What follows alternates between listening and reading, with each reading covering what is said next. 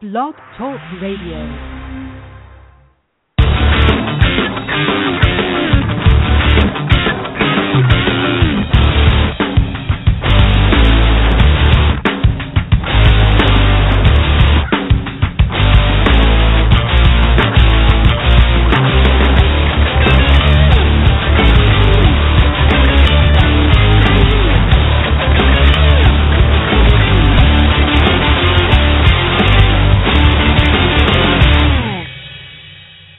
Welcome to the LA Steel Show. I'm Lila. And I'm Leo. Tonight we're going to do some union news, and we're going to do some environmental news, and we're going to do some health news. We're going to do some political news. Well, we'll start off first with union news. Yeah, definitely, but we got a lot of interesting stuff that relates to the unions. Well, let's start right off talking about right to work. Yeah. We hear a lot about that, and really what it means, the right to work for less, that's what it means. And the country right to work drive seems to be fizzling in the bluegrass state. Union busters brag that right to work ordinances would be on the books in 30 of Kentucky's 120 counties by January 31st. They have fallen well short of their goal, says Bill Longan, president of the Kentucky State AFL-CIO. Always troubles me when they have those right-to-work things. Warren County passed a right-to-work ordinance in December. Since, only 4 more counties have followed. Ordinances have passed on first reading in 3 others. Of the group, only Warren and Hardin counties don't border Tennessee, a right-to-work state. Lonergan says the state line counties are low-hanging fruit that seem to be more susceptible to right-to-work proponents. And they're right on the Tennessee border. Grassroots opposition by union members and union allies statewide has helped stall a right-to-work drive. Lonergan says 2 other factors have also helped. A federal lawsuit filed by 9 unions against the Hardin County Ordinance, which could be applied to other right-to-work ordinances, an opinion from Attorney General Jack Conway that county right-to-work ordinances are unconstitutional. Also, the state AFL-CIO has sent hefty packets of information telling the truth about right-to-work to judge executives and county attorneys across the state. Meanwhile, Kentucky union members are showing up at fiscal court meetings to challenge right-to-work advocates from in-state and out-of-state groups. While the legal action in federal district court in Louisville and the Attorney General's opinion have prompted some county officials to hesitate on right-to-work, other county officials have told unions that they won't pass a right-to-work ordinance regardless of how the suit turns out. So we'll see. Okay. So it seems like they're getting a lot of opposition in Kentucky. Wow. And that's good. Nissan, here's another one. Nissan rejects a government offer for mediation on labor rights in Mississippi. For years, working women and men at Nissan in Mississippi have sought a voice at work in the face of intimidation and threats. As the 2013 report outlines, now the company has refused an offer by the U.S. government to provide mediation that could have resolved the long-standing complaints about labor rights violations. Let's find out what some of those violations are. This is from Nissan.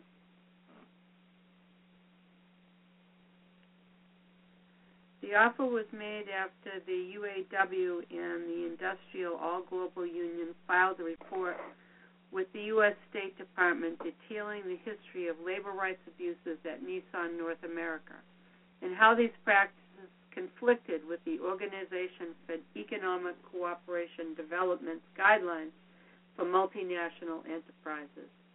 The OECD is an alliance of 34 developed nations, including the United States and Japan. The guidelines for multinational enterprise outline ethical business practices, which the OECD member countries pledged to implement. Although Nissan engages in regular dialogue with trade unions around the world, the company has taken a different course in the United States, says UAW President Dennis Williams. It is clear Nissan behaves one way in some parts of the world, but is grossly exploiting workers in the United States. The fact that the company continues to ignore the severity of the situation and its refusal to end these abuses or engage in dialogue that could result in a positive step forward for both workers and the company is absolutely unreasonable. Juriki Rainier, General Secretary of Industrial All, which represents 50 million workers globally, including 150,000 Nissan workers and a majority of Renault auto workers worldwide, says, UAW and Industrial affiliates have repeatedly made attempts to meet with Nissan North America to resolve this issue. Nissan's unwillingness to engage in the OECD process sends a very worrisome message to its partners at Renault and Daimler, as well as the global investment community. We have known Nissan for its respect of workers' rights elsewhere in the world, but in the U.S. we have heard evidence of intimidation and exploitation of its workers and their communities. This is a troubling step backward for Nissan. Nissan North America Incorporated, in cooperation with guidance from Nissan corporate headquarters in Japan, conduct corporate-wide labor rights review processes, this is what they say, consistent with the recommendations of the OECD guidelines. They also recommend that Nissan consider other forms of mediation to resolve the issues raised in this case. I wanted to mention something here. I just wanted to say they didn't specifically say what the intimidation was and what they were doing. So they weren't specific. I wish they'd been a little more specific in this article so that you would know what they were doing. I wanted to mention Walker, Scott Walker, governor of Wisconsin. Mm-hmm. He asked me to send this over to me today. It's something I think we should mention.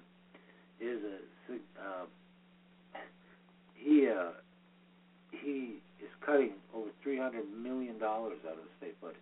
Let me read this for education. Okay. Oh my God. Yeah. Governor Scott Walker proposed a massive and draconian $300 million cut to the University of Wisconsin system of colleges and universities in its budget address, January 3rd, posing another stumbling block for the state's economy and for middle-class families. And this guy is just brutal. I mean, why would these cheeseheads keep this guy in office? I don't know. I mean, they deserve what they get by voting for this guy. Well, it's probably an orchestrated election process. It may be, but just the significance of this cut is hard to overstate in Wisconsin, which prides itself on building and maintaining an affordable, accessible, high-quality system of public higher education. Wisconsinites call this commitment the Wisconsin idea, and it is in jeopardy. The proposed cut also would have disastrous impacts on Wisconsin's economy.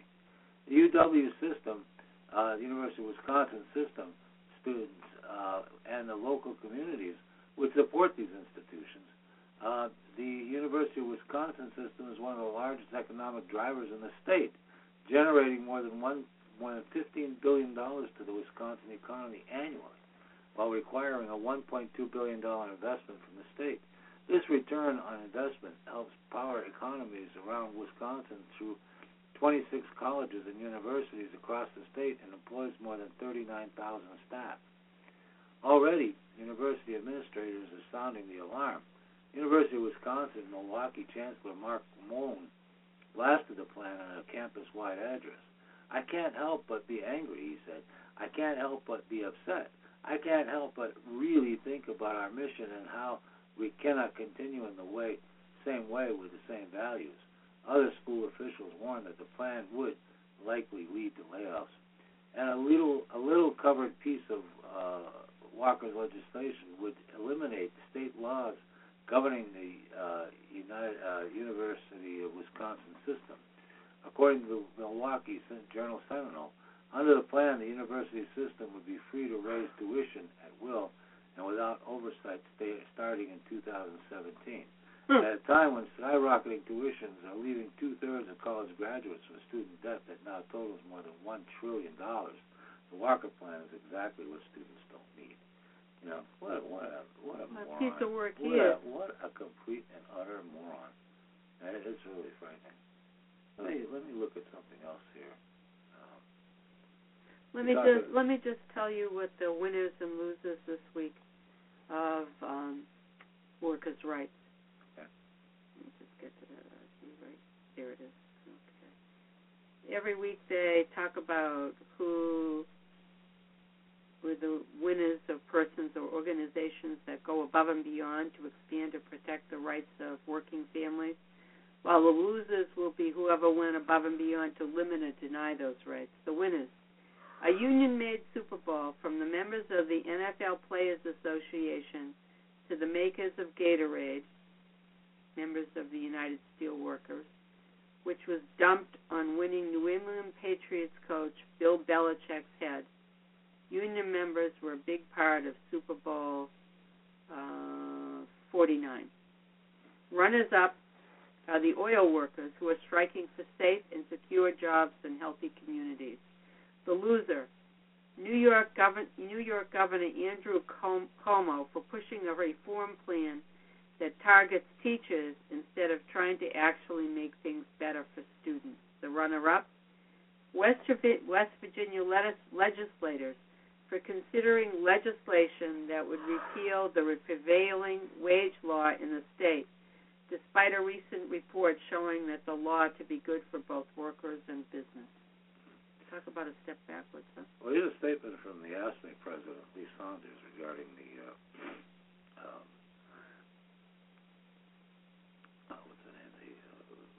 Harris versus Quinn. The court decision? Sex discrimination. I think it's interesting. Let me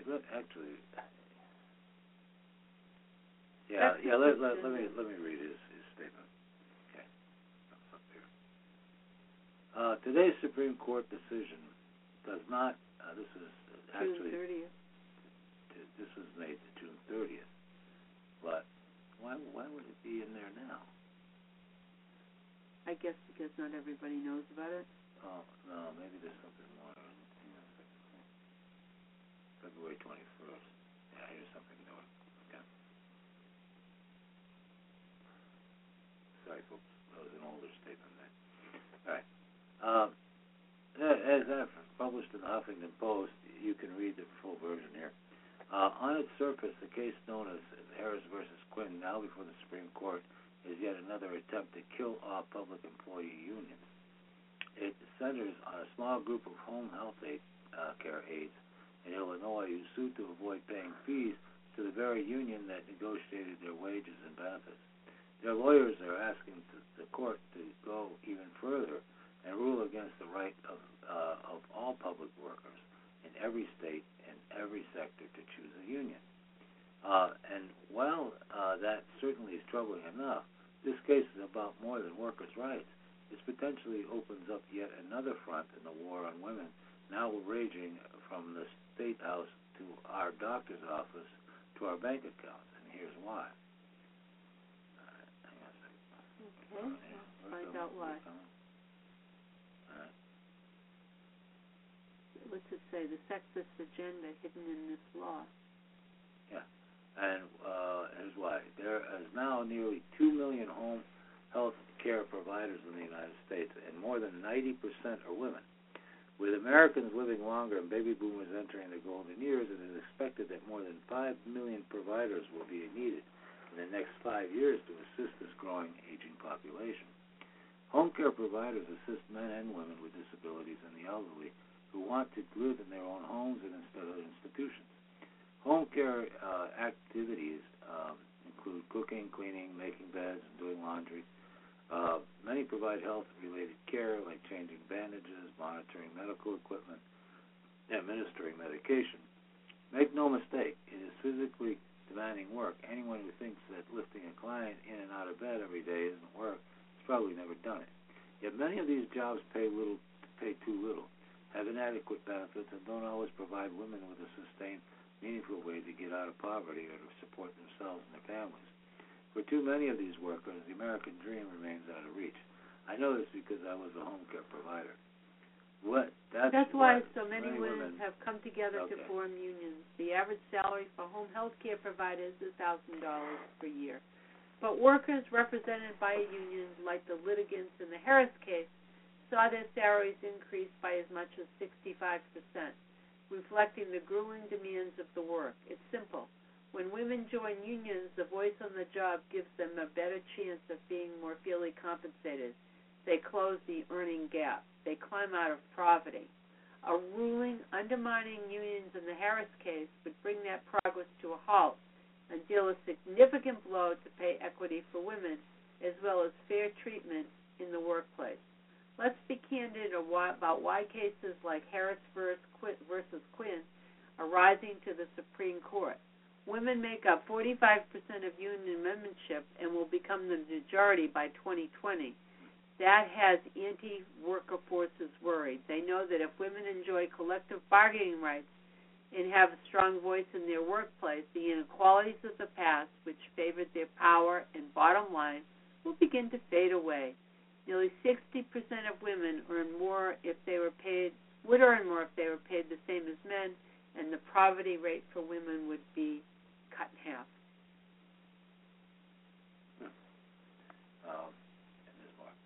We have already lost too much time and, frankly, too much compensation owed for our work.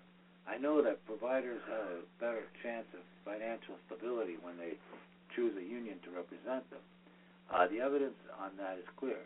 The question now is whether the Supreme Court justices will side with hardworking women and men, or rule in favor of those changing to the inequalities of the past. Yeah, that's pretty sad. Pretty sad. That's something I'm curious about. I hope they put that in there. Huh?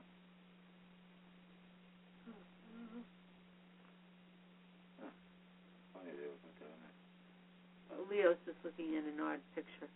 Well, no, it's something on the AFL-CIO blog, or the AFSCME blog, and it's here's the first review of 50 Shades of Grey. I don't know why Maybe that's an ad.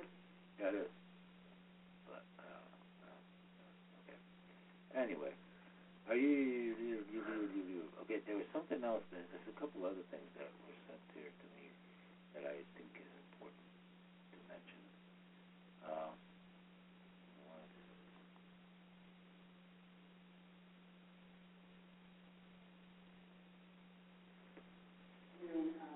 Vice Chair, the members of the Montague County Legislative Delegation.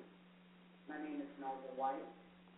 I'm not sure what this was. It was important though, but it was nothing to do with you. The one thing I wanted to mention here was this. Before we go on, it was there was a clip by talking about the use of 2.2 million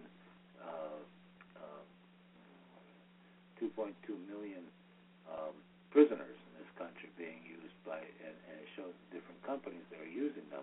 Slave labor? Slave labor, yeah. Uh-huh. In this country, you know. So, I'm just trying to find it. I posted it there.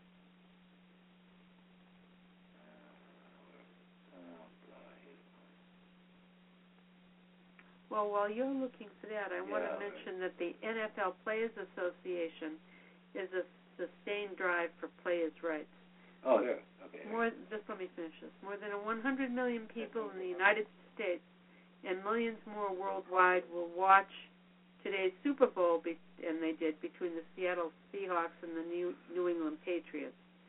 While we were all gathered in living rooms and bars surrounded by our favorite game food and beverages, the Seahawks and Patriots players will be on the job in a workplace covered by strong collective bargaining agreement that guarantees workers' rights, protections, and benefits.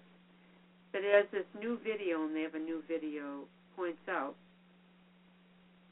it didn't come easy.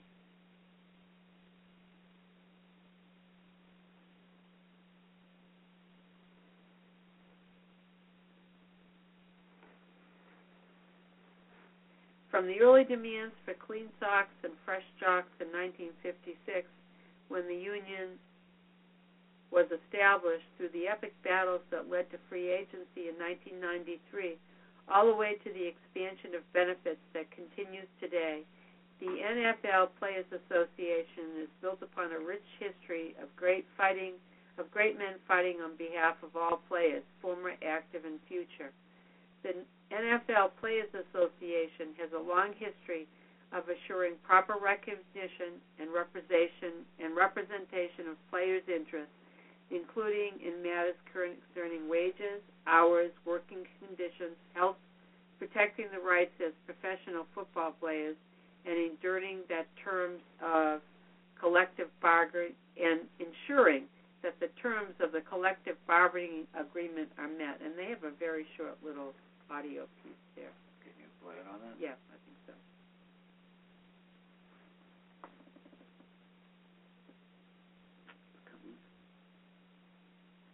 It's buffering.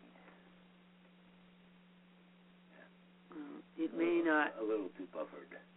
It looks like it's probably not going to come up. Usually it comes up right away. So. I do have one here, though, that I wanted to play. And this is regarding 6 companies that profit from the police state. And it's produced. It's had over a million views on YouTube. What is it? 6 it's companies? 6 companies that profit from the police state. And it's by Brave New Films. .org. But let's play this, and I think you'll be interested to hear it. Yeah, we're very interested. Yeah, it's only a minute and a half. We're showing big profits. We'll tell you that things get better. We exposed 6 institutions profiting by... Global Telling takes advantage of people who are so vulnerable. Father's in prison. It costs $17 to call dad for 15 minutes. Global Tech Link. Corizon makes money off sick prisoners by denying care. It's as simple as that. The CEO... The Geo Group is able to make amazing profits by not doing their job, by not keeping facilities clean, by going cheap. The bail bondsman industry is taking advantage of people in jail by charging unbelievable amounts of money to get out.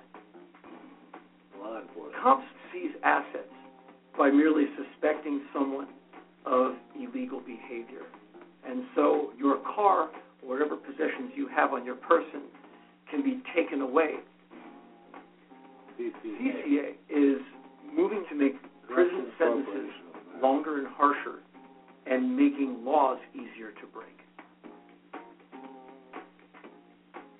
America has 2.2 million incarcerated people. It's a statistic that we should be ashamed of. So that's what's happening there, folks. That's how you get it. That's what's happening there. So they make it impossible for prisoners to keep in touch with their families by... Yeah, they make it so expensive that they can't afford to call. Mm-hmm. And, and... You have to have money to make a call. Right. But you can't be given any cash, so you can't do it that way.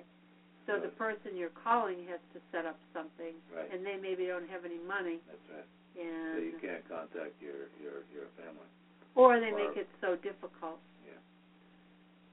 Sort of like dealing with Frontier. For those of you Customer service. who may not be in Connecticut, maybe you've Frontier.com is one nightmare of a company to deal with. We were down for an entire week and a half without internet service because of this company that took over AT&T's stuff in Connecticut. And I mean, there is major. I'm sure there must be a major class action suit coming up. I have to say, we wouldn't have internet except for one loyal, responsible employee who followed through. Yeah, he was a great guy. We finally found one. I think he was just tired of having to come over, and he thought of everything that could possibly be wrong with this thing, and then he finally figured out. You need a new router. I think that's what you need. And so we got a new router. Knock wood. Yeah, he brought one over, and it was like, it works. Wow. After 2 weeks, he could have said this before, but we had a new router. only about a month or so before when we had another down for about a week.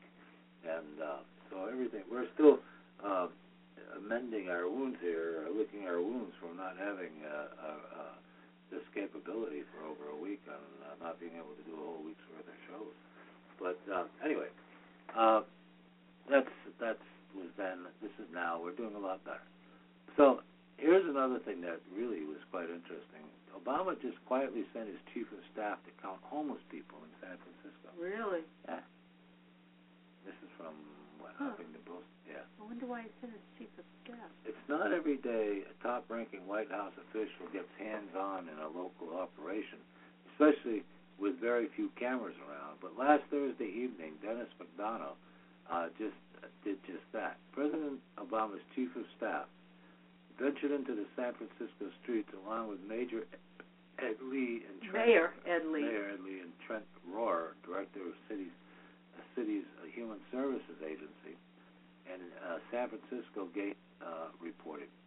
The trio were volunteers for the city's biennial survey that counts how many people are homeless and breaks down the figures by demographics like age and gender. Only a small number of staff and Secret Service members joined them as they counted. Isn't that interesting? Huh. What I see here, what we just walked through, this is a problem. This is a quote. McDonough said, gazing at half a dozen homeless people, according to the news source. But this is the same sort of challenge we face all over the country. Excuse me. The numbers tell the story, and that's why this count is so important. The survey is required of cities by the Department of Housing and Urban Development to qualify for federal funding of community homeless programs, according to the National Alliance to End Homelessness.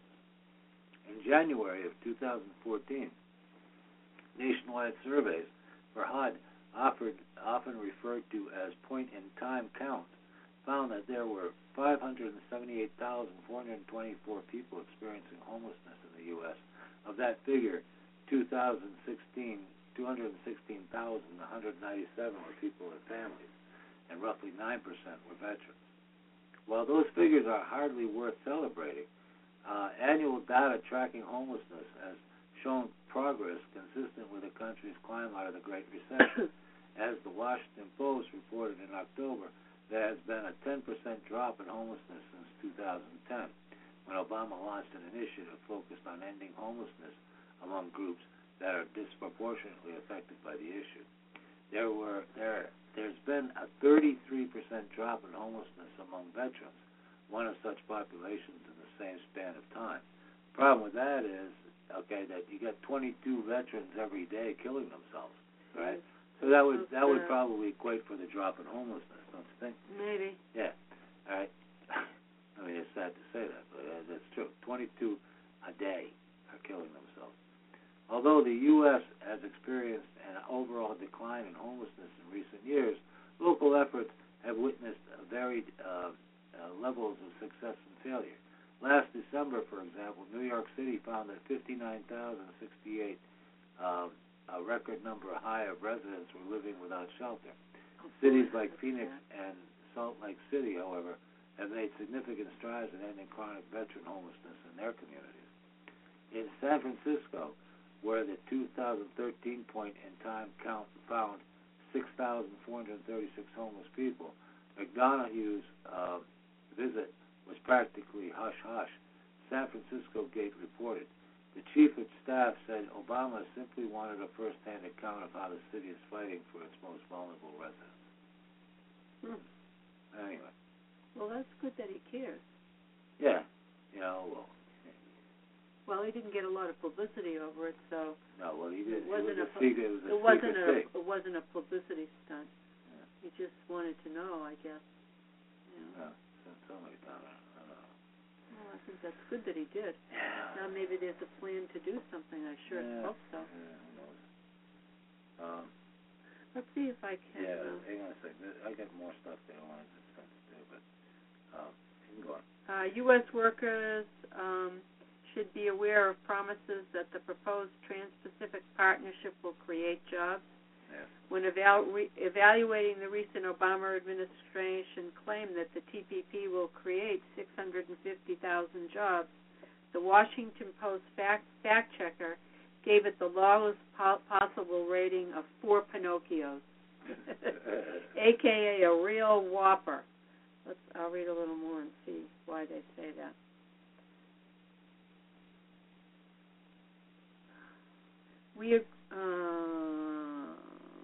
Be wary whenever a politician claims a policy will yield bountiful jobs. In this case, the correct number is 0, not 650,000, according to the very study used to calculate the number.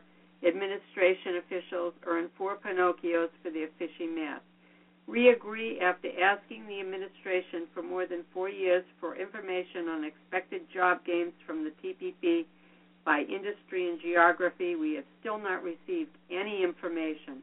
Given the job performance of prior so-called trade agreements, such as the North American Free Trade, nearly 700,000 jobs lost, and the U.S.-Korea Free Trade Act, 60,000 jobs lost, we view any promises about trade and job creation with extreme skepticism, as so should we all. Here's one. We mentioned that Scott Walker in Wisconsin, and we focus on Wisconsin because this is such a public union busting place. But Think Progress has said Wisconsin officials call Scott Walker's budget nonsensical, and even Republicans think he's out of his mind. All right. It says here, Wisconsin Governor Scott Walker unveiled his budget for 2015 in a primetime speech Tuesday night, telling the state assembly it will help restore the American dream right here in Wisconsin. But as the governor struggles to close a nearly $2 billion budget gap, state officials on both sides of the aisle tell Think Progress the plan is nonsensical and predict it will trigger public sector layoffs, weaken environmental protections, and devastate higher education. State leaders are also blasting the budget as fiscally irresponsible, estimating that one controversial proposal to administer drug tests for food stamp resistance could cost local counties millions. And former Republican Senate Majority Leader Dale Schultz added that the governor's policies over the last 4 years created much of the budget gap in the first place. And Walker inherited a big deficit from Governor Doyle, but now we're back in the same soup because of the anti-government starve-the-beast mentality, Schultz told the Think Progress. As soon as there was any revenue, Walker wanted to cut taxes. It's great for turning on a certain element of his base, but I'm not sure what it's doing for the average mother and father in Wisconsin. The governor's new budget cuts property taxes were further merges agencies that provide public services and divert funds from public schools into expanding private voucher programs.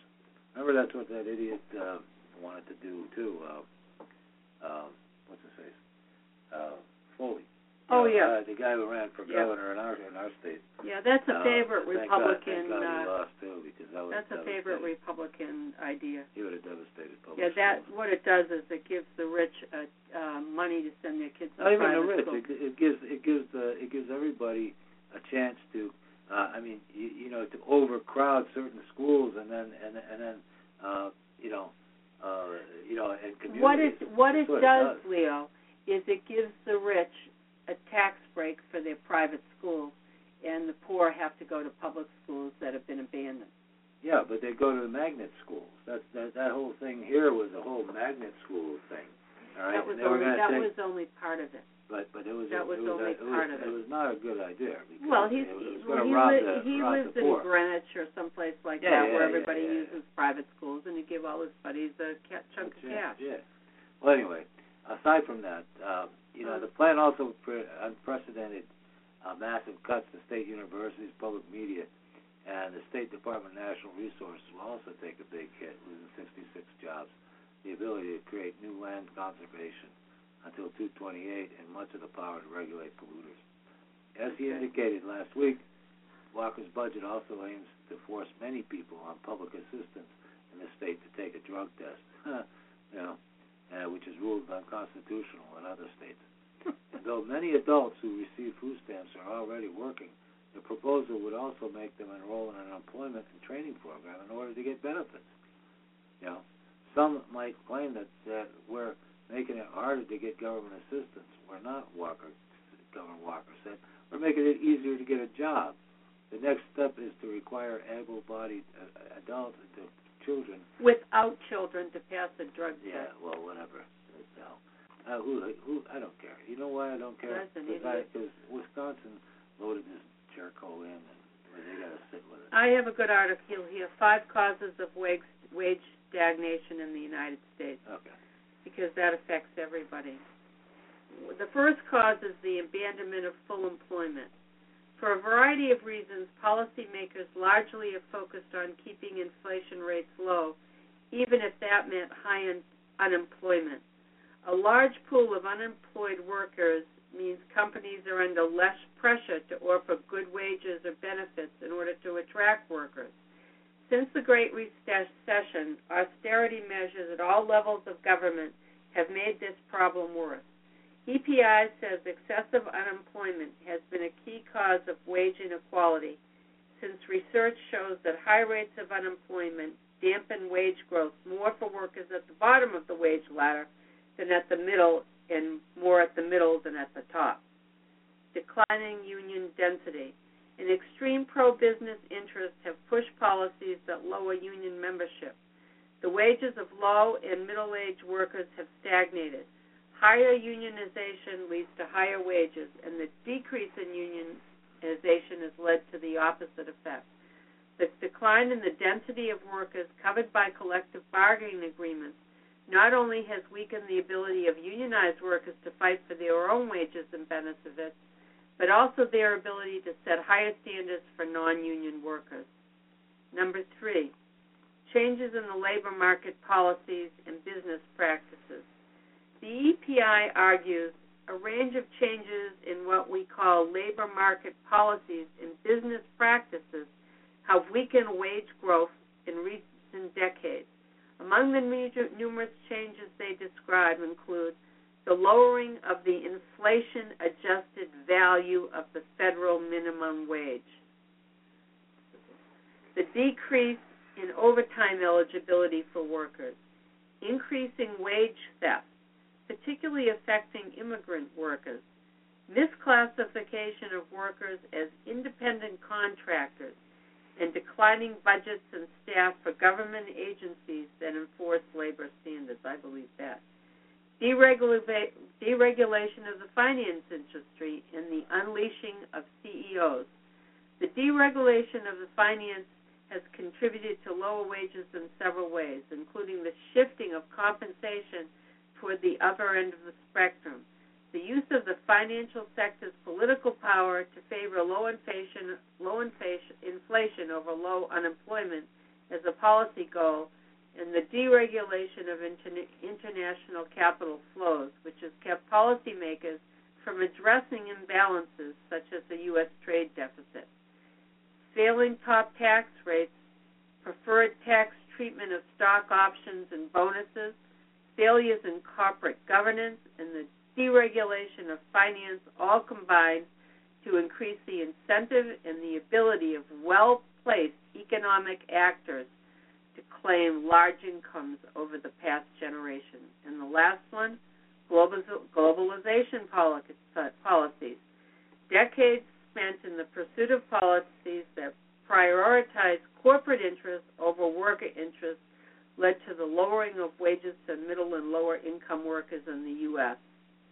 The EPI concludes international trade has been a clear factor suppressing wages in the middle of the wage structure while providing a mild boost to the top, particularly since 1995. This is the most amazing article here, but it says, this is by Nation of Change, but it says, meet the extreme super rich. These 80 people own more than the world's poorest 3.6 billion, which is half the world's population. All right? But what's worse is that by, we'll read this. While income inequality is becoming greater, the rich continue to get richer, yet this is no accident. The central bank and government policies are to blame. It's not a recession, it's robbery. And before I get into the meat of this post, I want to make it clear that the definition of oligarch, a term of use a lot, the term I use a lot, is not centered solely around money. But late last year, in the post Inside the Mind of an Oligarch, Sheldon Adelson proclaims, "I don't like journalism.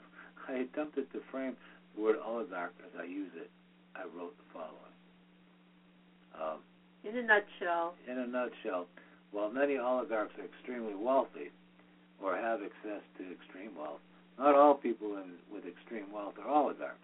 The term oligarch is reserved to those with extreme wealth who also want to control the political process, like the Koch brothers, and policy levers, and most other aspects of the lives of the citizenry in a top-down, tyrannical, and undemocratic manner. They think they know best about pretty much everything and believe unelected technocrats who share their worldview should be empowered so that they can unilaterally make all of the society's important decisions. The unwashed masses in their minds are unnecessary distractions who must be told what to do. Useless leaders who need to be brainwashed into worshiping the oligarch mindset or turned into apathetic automatons, incapable of or unwilling to engage in critical thought. Either outcome is equally acceptable and equally encouraged. With that out of the way, 538 provided the following. I'm not sure what 538 I don't either. is. 80 people hold the same amount of wealth in the world as 3.6 billion poorest people. And according to an analysis just released from Oxfam, the report from the Global Anti-Poverty Organization finds that since 2009, the wealth of those 80 richest have doubled in nominal terms, while the wealth of the poorest 50% of the world's population has fallen. There you have it. The reason the wealth of the richest has doubled since 2009 is because it's not a recession, it's a robbery. And central bank and government policies have done this. It is no accident. For more evidence, 4 years earlier, 388 billionaires together held as much wealth as the poorest 50% of the world.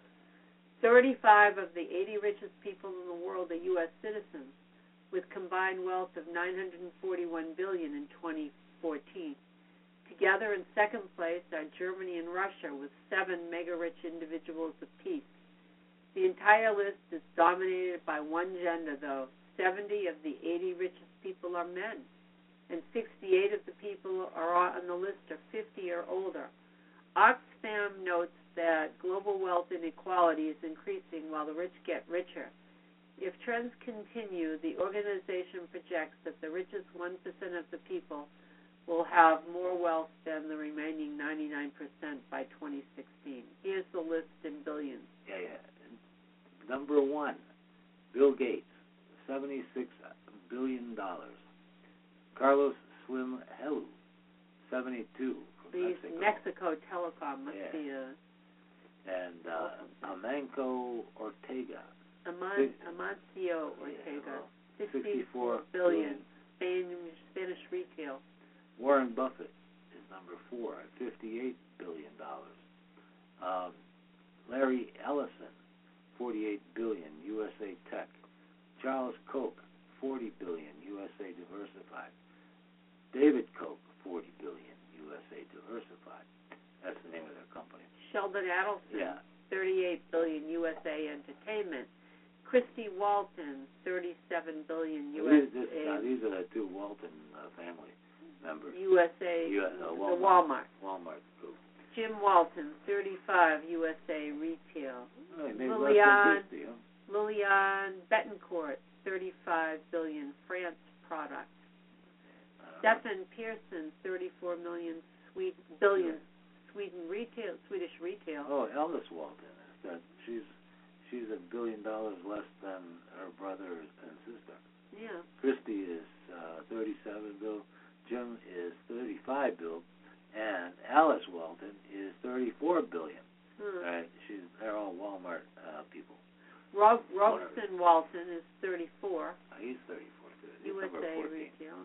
Bernard Arnault, $34 billion in France luxury, whatever that Michael means. Bloomberg is $33 billion.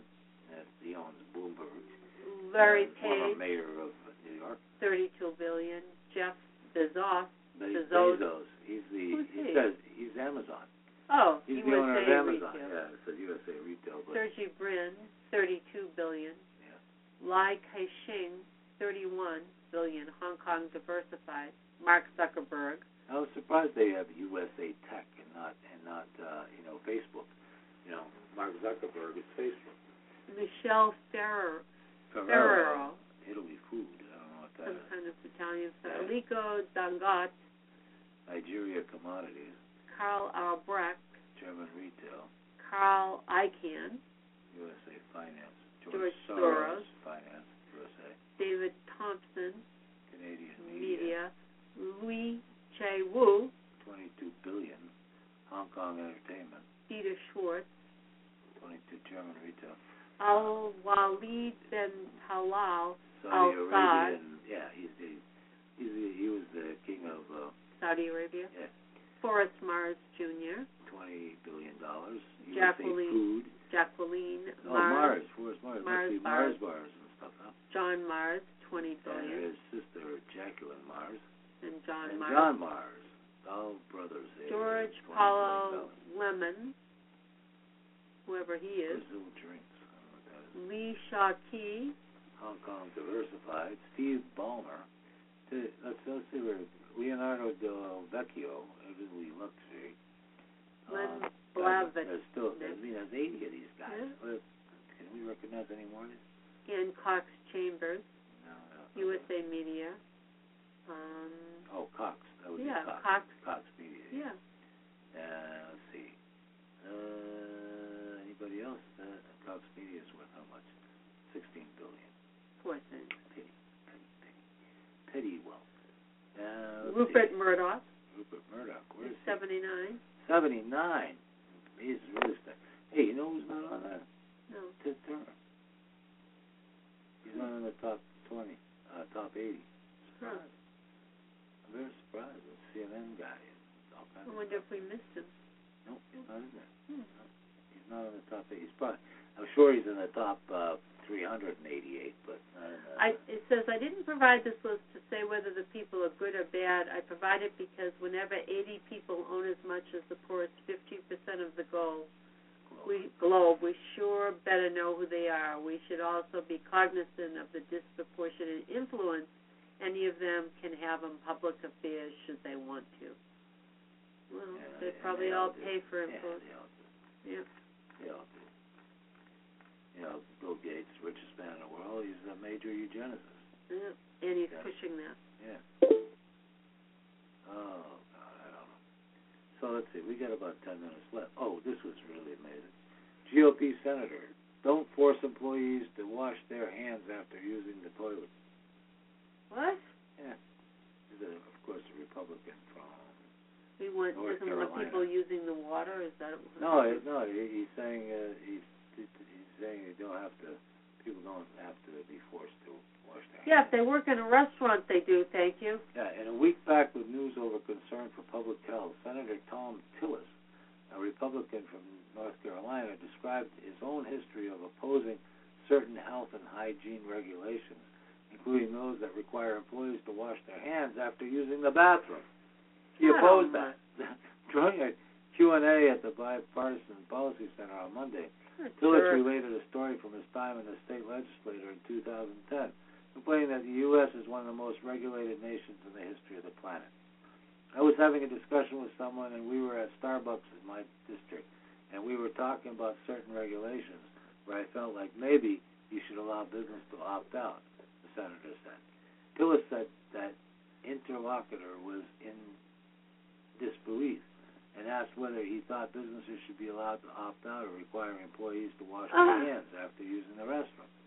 The senator said he'd be fine with it so long as business made this clear in advertising and employee literature. Yeah, can you imagine anybody going to that store with that says, if they put it up for signs, says employees don't have to wash their hands? I don't think anybody would be going to that place. What a jerk. How do people like that get elected? I don't know, but they do. North Carolina, they got Lindsey Graham in that area, too. Tell you what kind of dopies they got voting there. Tillis said his interlocutor was in disbelief. Okay. I said, I don't have any problem with Starbucks if they choose to opt out of the policy as long as they post a sign that says, we don't require employees to wash their hands after leaving the restroom, Tillis said. The market will take care of that. Yeah. I don't know. This gets crazier and crazier. Now, here's one. Washington's lawmaker explained that when having sex with an unconscious person shouldn't count as rape. Oh, my God. Yeah. Brain dead people. This guy's from Utah. So yeah. They marry little kids there. Okay. A bill in Utah legislature would clarify the state rape statute by making clear that persons who is unconscious cannot give their consent. No kidding. According to local prosecutors and advocates, the ambiguity is making it difficult to pursue some rape cases and may be discouraging women from coming forward. As the bill was considered by the Utah Judiciary Committee on Tuesday, Representative Brian Green voiced his concerns. He wasn't sure that having sex with an unconscious person should always count as rape. He wasn't sure that such sex with Green said that sex with an unconscious person seemed like rape to him in a first date scenario, but questioned having a bright line ruled for married couples or other individuals with prior relationships. That makes sense to you? Not to me. Green clarified for the committee that he was not at all trying to justify sexual activity with an unconscious person. Okay. Well, Green was not alone in his concerns. Representative LeVar Christian said always counting sex with an unconscious person as rape would make the definition too broad. And ultimately, however, Green and Christensen overcame their misgivings. The bill passed the committee unanimously and moved to the full House. So let's just listen to this moron for a minute. And the changes drew some concern from lawmakers, especially when it came to the removal of consent when someone is unconscious. Some legislators said today they didn't like the idea of defining rape as having intercourse with an unconscious person. It looks to me now like sex with an unconscious person is, by definition, rape. I hope this wouldn't happen, but this opens the door to it. An individual has sex with their wife while she is unconscious, or he, the other way around. If that's possible, I don't know. Is he out of his mind? A prosecutor could then charge that spouse with rape. I understand. It's ridiculous. What the hell what are you thinking? It's brain dead. Really? Yeah, it's really nuts. If you want to go to that, you can go to Think Progress. It's a recent issue. And a wife has the right to give consent or not. Yeah, and if she's sleeping, chances are she may not be giving consent. Too eager to get to have sex there. Especially if she's unconscious. I mean, it's. Here's some good news for a change.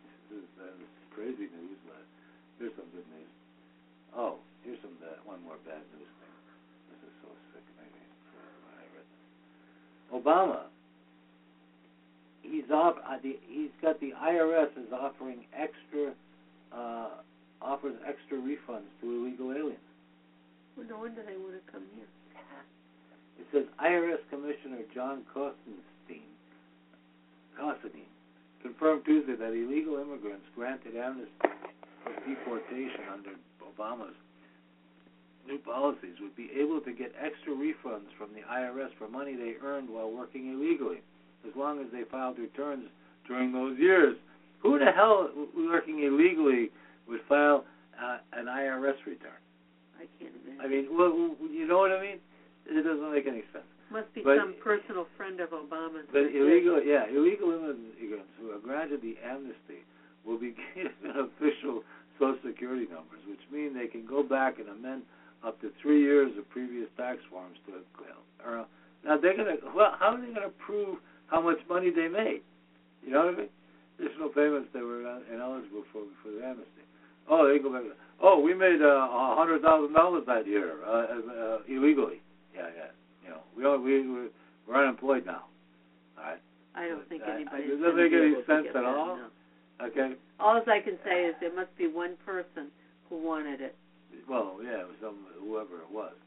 Mr. Goshenkeen said they will have to have already filed returns for those back years, and there's a statute of limitations that governs how far they can go back. I mean, it's the whole idea. You know what a stupidity that is. Who in the hell in his right mind as an illegal worker filed any tax returns? Probably zero. So why even bother with it? I mean, it's totally stupid, amazing stupid. But that's the kind of way government is. It's totally, absolutely stupid. And there's one more thing I wanted to read, which knocked me out. I was happy to hear this. Workers at this coffee shop make $12.50 an hour and don't have to worry about tips. Uh-huh. That was good because that's good. All right, what this guy did. Andrew Copeland and his wife Amanda have operated the coffee shop, Copland's Coffee, in St. Paul, Minnesota for 8 years. But they made a big change in January. They swapped the tip jar for a living wage. A big part of their inspiration for change came from realizing how unstable Copland's employees were. They weren't really disgruntled or anything like that, he told Think Progress. I was just watching them and realizing this is a stress we should figure out. Those who worked Monday mornings were nearly guaranteed to make more tips. Those working late on Friday would probably make less just because business was slower. It didn't make sense for him to have workers making less during the slow periods anyway. There's plenty of work that should be done in the afternoon when not as many people are there, he noted. Things need to be cleaned, items need to be stocked. If that doesn't happen, we're in trouble, he said. That's not tip work normally, but it's necessary work. The shop also prides itself in retaining staff and wants to make it even more attractive to stick around. We've been lucky with loyalty. We keep people on average for 2 years, which is pretty high for coffee shops, he said proudly. A more stable wage and one that's easier to live off can keep people around. That brings the coffee shop benefits as customers get to know the baristas who work there because the baristas stick around for a while. He and his wife spent 6 months running the numbers to make sure the company could afford to increase pay, but the employees would still all make more under the new regime than they had made making tips. Then they sat down with employees to see what they thought. They were like, this is great, we'd love to do this, he said. That was the go point for me when I had 100% employee support. The starting wage at the coffee shop is now $12.50 an hour because he said that most employees are making more because they've been working with him for a year or more and they got reviews with potential for raises every 6 months. The change has been positive. Before, employees were always trying to scrape up enough money to get by, he said. Now I'm working, I don't have to worry. If you're working, you don't have to count tips. You know this from firsthand experience as he works behind the counter alongside his employees 5 days a week. Tips were big for me too, he said, so it was a big shift for me to get paid without them. But it hasn't come for free for the consumer. To cover the increased cost of labor, the store raised its price by about 20%. He and his wife took potential lost sales with higher prices into account when deciding when to get rid of the tips. But he doesn't think it's been a huge disruption for customers. We're already a high-end specialty shop, so our prices were already higher, he said. Plus, for a lot of customers, they're not paying that much different because they were tossing $1 in the tip jar anyway. Now he says his prices are honest. If the tipping is optional, he reasons, then why not bake the extra money into the price for the coffee? If you're going to be mad at people for not tipping $1, just charge them $1 more, he said. This price reflects what coffee costs to make fairly. Tipping is such an expected part of the restaurant industry that there is even a lower minimum wage for those who make gratuity. The federal floor is $2.13 an hour for tipped workers, although some states require them to be paid the minimum wage as other workers. But Copland's Coffee isn't the first eatery to think about getting rid of them and paying the higher wage. Restaurants from Pittsburgh to Kentucky to New York to the West Coast have done the same thing, as has a brew pub in Washington, D.C. Owners have realized that not only does tipping introduce unpredictability into workers' lives, it doesn't actually improve the quality of service, which only accounts for a percentage point or so in the difference in tip sizes. Instead, tips have more to do with whether a server is white, female, attractive, or touches a customer on the arm. A server's need to work for tips can also create an atmosphere that leads to sexual harassment. Nearly 80% of women in the restaurant industry say they've been harassed by a customer. Yeah. So anyway, we're so glad the show's done, but we're glad to hear that some places are progressive and helping their employees rather than. That's pretty neat. I think that's great, and if they're making a living wage. Exactly. I think they are. And we're grateful that they are. And I think it's important for everybody to make a decent wage. So. It is. But thanks for listening, folks. Yes. And I hope you have a good night. And Leo, you're going to be talking to people tomorrow? I will be on tomorrow, yes. And I'll talk to you next week. Have a great weekend. Yeah. Good night, everybody. Good night.